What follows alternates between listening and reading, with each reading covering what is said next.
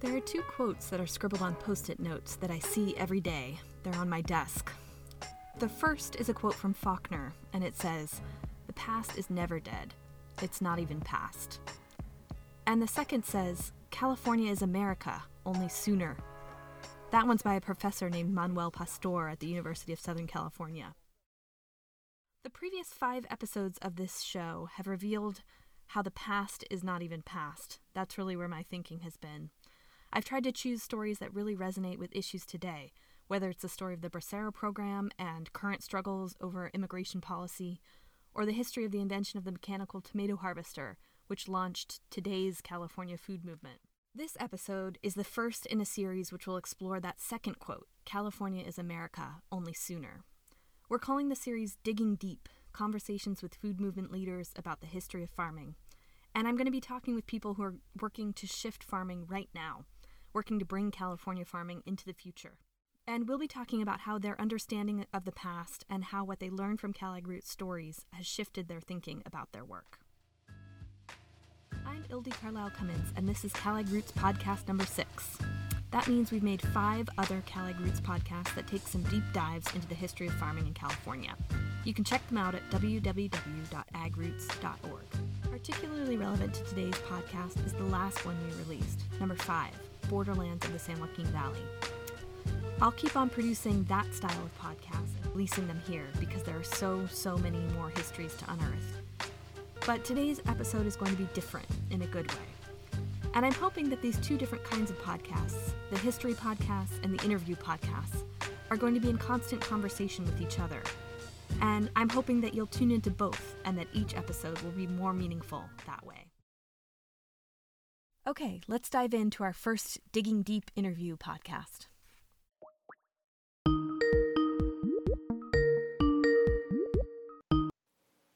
Hello. Hey, Mai. Can you hear me okay? I can hear you great. How are you doing? I just want to pop back in here to say I could hear my great, for Skype anyway. The audio didn't record that well, though. Lesson learned for next time. Please bear with it. Well, do you mind introducing yourself? Yeah. So my name is Nguyen Thanh Mai, or Mai Nguyen, and I'm a farmer and farmer organizer. Let me get your geography right. So you live in San Diego, but you farm also in Sonoma. That's correct. Okay. How are you able to be a farmer on that land at such a distance? The majority of my crop in Sonoma, or the entirety of my crop in Sonoma, they're grains, like wheat and barley. And so that is a pretty hands-off crop for large portions of the year. And then there are times where it's much more intensive. And so, during the times of cultivation and seeding, and then later of harvesting, those are the primary times when I'm on the farm. Mai is a farmer, but she also really believes in farmer-led political organizing. She did this first with the Asian American Farmers Alliance, which she helped to found, and then with the Farmer Justice Collaborative, which passed a groundbreaking Farmer Equity Act in California in 2017. And now she works with the National Young Farmers Coalition. Most of my work has been grassroots in the literal sense, and then also in terms of the organizing that I've done, like being the child of refugees. We've managed to get by with the tools that were immediately around us, and by cooperating and collaborating with others so that we could share even more of our tools, right, to meet basic needs. But we haven't had a lot of political power, and so it wasn't a realm that I was familiar with, but I started to understand the value and importance of making political shifts that help us institutionalize the on-the-ground, day-to-day social movement building that we were doing. With the Farmer Justice Collaborative, it was my introduction to really understanding how a bill is proposed. How do you work with multi-ethnic, multi-sector group of people towards one vision? And that was really powerful. And also, eye-opening in terms of um, how deeply complicated the political system is, and how so many people are sort of made blind to it. And so I knew that it was important to work with more people to be engaged in policymaking, so that we are actually represented in politics and shaping this container that, holds all of us. With the change of administration, some, racist rhetoric was sort of highlighted. And I've heard somebody describe the Trump administration as, that I thought this was a good description, as like the smoke in like a spy movie that reveals the laser lines that are like structural racism in our society, right? It's always been there, but now there's like this smoke over everything and we can see it really plainly. But I don't hear a lot of conversation about how the blatant racism of the new administration affects farming communities. Can you talk a little bit more about what that conversation was like and continues to be like? We don't really talk about the impacts of the new administration on farmers and rural America, and that was like the hardest part, I think, about the change in administration and talking to friends in cities, is because there's a very quick demonization of rural America as the cause for Trump getting elected. Mm-hmm. Yep. And that conflation is coupled with an assumption that rural America is white America. Yep. And so when people think that, then it ignores all of the people of color in rural America, and it's, even before that, it's just very difficult for people to let go of stereotypes of the rural U.S., rural landscape, who's there, and why we should care about it. I think even though now most people, the majority of people live in cities, as we see from global statistics or U.S. statistics, it's like we are all made of rural America, right? Most of the food that we eat, the water that we drink, came from rural America, and so we need to care about the people who are stewards of the land out there and are growing our food in those spaces. There's also just a dehumanizing of who's there. And so it was just, I just saw that pattern emerging again and kind of being reinforced in different ways. The impact of that is just like so complicated, right? It's like if you're hiding, like how does that affect your ability to go to work or your trust with your coworkers, and then your job stability, or just being able to go out and like buy food at what time of day with your kids if you're afraid that your kids will get hurt. The other important piece that like you brought up is that it's not new, right? Like especially with the stories that you've captured in a previous podcast, the experience of Japanese Americans. And I certainly look to the history of like African Americans in the Southeast. Mm-hmm. It's like, we have a long history of institutionalized racism, and we've seen how that impacts farmers. Yeah. So you're getting into some of the territory that I was hoping we could have a conversation about how we sort of live and walk with the ghosts of the past, right? Like history is here. It has informed our reality. It's built the structures that we're living in and confined by and maybe breaking through. But what, like, two things, I guess. Do you think that within sort of food movement or farming, farmer organizing circles, is there a conversation about how history informs our present?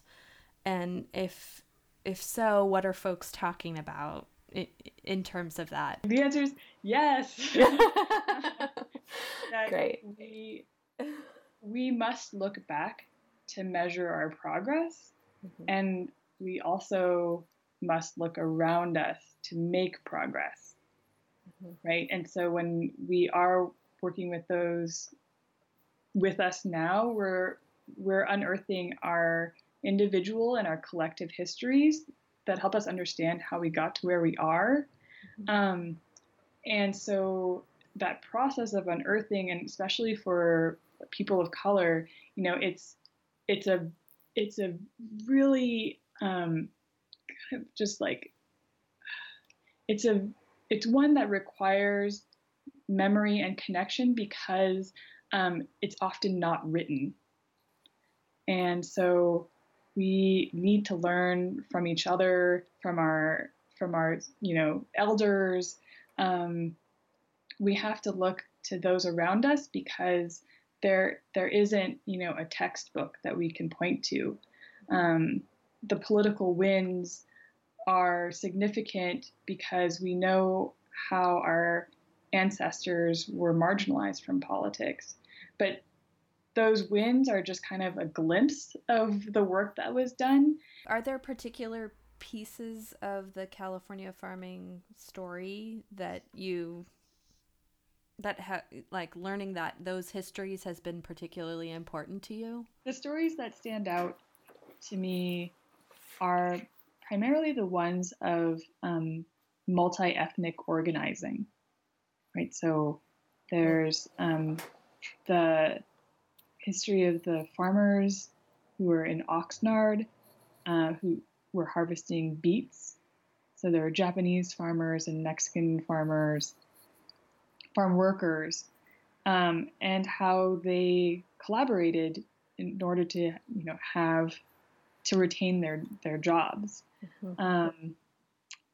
So this kind of deeper history where, while there's a larger structure that tries to mark us as different in order to separate us and pit us against each other, the instances where people have found each other, have found connection for a larger goal and work together towards it, like that's what really inspires me. So, we also saw that with like the Delano strikes and Filipino workers and Mexican American workers coming together. We all have common struggles, and if we work together, we can actually get so much further. We can really actually achieve, justice, equality of life, and dignity.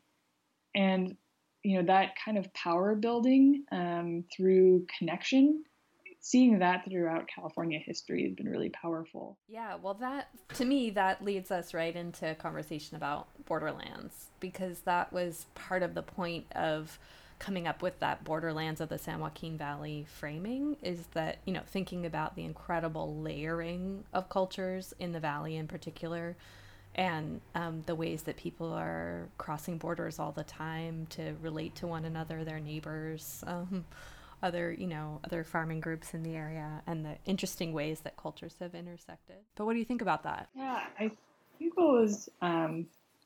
what struck me about Borderlands as a concept, but also as I heard people's stories, was really the borderland is a place of crossing. It's a place of mixing. And I think that's a stark contrast to just saying border, right? So a border is almost like a line, a discrete entity or place. And then when you say borderlands, it's so much broader and squishy and tricky, totally. And you don't know when you're in it. But that's the reality of what we live, right? And in the layered cultures in a place, but also within ourselves, right? So like, I think for me, when I think of the borderlands within myself, as a Vietnamese American who tries to grapple with, I recently encountered a statement about the Statue of Liberty that said, it was a gift from France to symbolize the celebration of independence is actually a celebration of friendship between nations. And so the American part of me is like, oh, that's really cool. Like, it's about interconnectedness, but it's also that interconnectedness, particularly between France and America, that perpetuated colonialism in Vietnam and furthered a war that really is the reason why I have any connection to being American and why I'm here in the States. Borderlands was not just the borderlands for others, but it's that space where you encounter yourself, and then are able to cross over to make connections with others. So one of the reasons that we put on Borderlands is because I've been kind of chewing on this question and kind of blind spot, I guess I would say, or like a place where I wasn't hearing a lot of conversation within the quote unquote California food movement about, immigrant innovation in California farming. And I said it a little bit on stage there at Borderlands, but I wonder if you would reflect on the kind of theme that, it's just critical to push back on this standard story that you hear about California farming, that it is this incredible, breadbasket to the world because of a lot of money and a lot of science and technology and some big, mostly white, mostly male landowners that have like built this temple to agriculture, right? And that really, like, the immigrants have come from all around the world with their own ecological and farming knowledge about how to grow stuff. So do you agree with me that that's like a critical intervention in food movement conversations, that like that needs to be a part of what we're talking about when we're talking about what next in California farming? I mean, I think you're right in identifying that what's missing from the conversation is really this understanding of how we've gotten to where we are. Mm-hmm. And not just the land shaping policies and waterscape, but really who built it. And I think the other part that's missing is how, in that erasure of where this knowledge came from and who worked the lands, we open ourselves up for this kind of capitalizing on those efforts and renaming them as though they're new, and then giving credit to people now who are actually a part of like the landed, wealthy Euro-American class. Yeah. So I see a lot of Columbusing, as we call it. I love that. I haven't heard that. That's amazing. Yes. Right, where it's like someone comes in and they say, oh, I've discovered that if you intercrop some plants, and you develop this system where you put in some swales and things like that, that's really good for agriculture, and I'm going to take credit for that, even though that's a really old practice, and a practice that was suppressed by the ancestors of that person who's now taking credit for it. And so my question really for kind of our society moving forward is, can we be comfortable enough with ourselves and our history that is full of violence and theft and grief, and also like joy and diversity? Are we capable of looking back at that and give it an honest appraisal and uplift the kinds of knowledge and ways of being that have been suppressed through colonialism, white supremacy, and racism?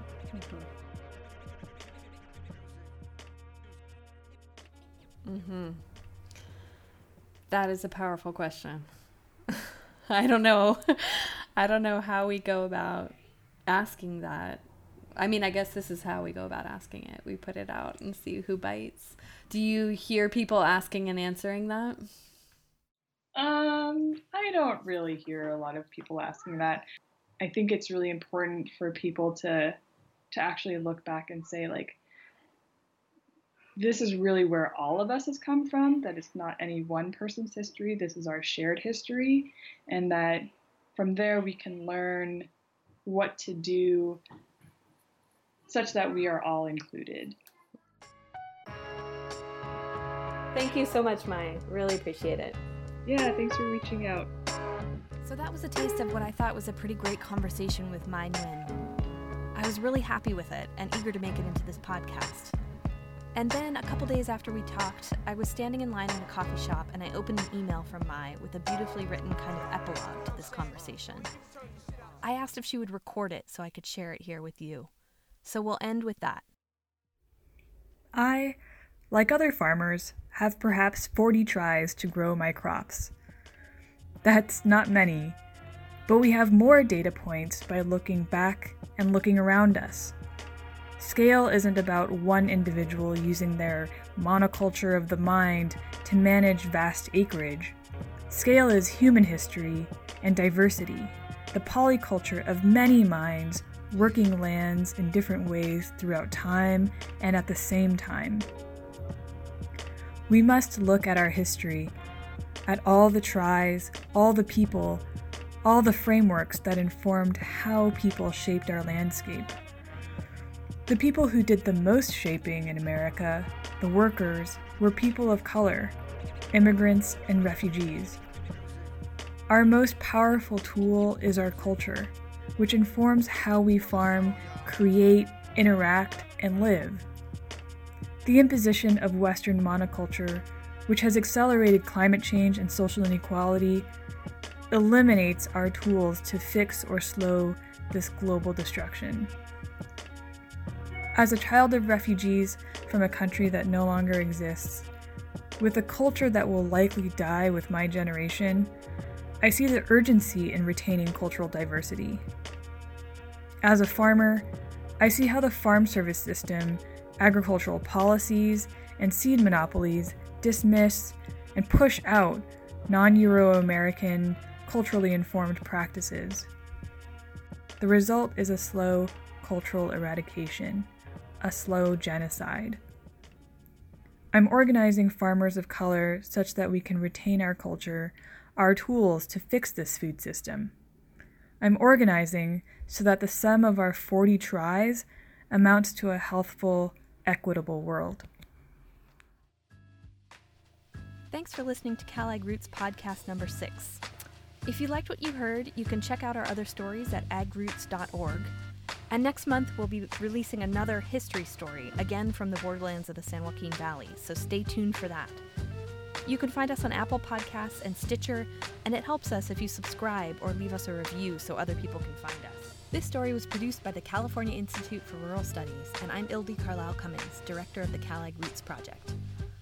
Big thanks today to Mai Nguyen, of course, for the wonderful interview, and the CalAg Roots theme music is by Nangdo. A huge thanks also go out to CalAg Roots funders, including the Food and Farming Communications Fund and the 11th Hour Project.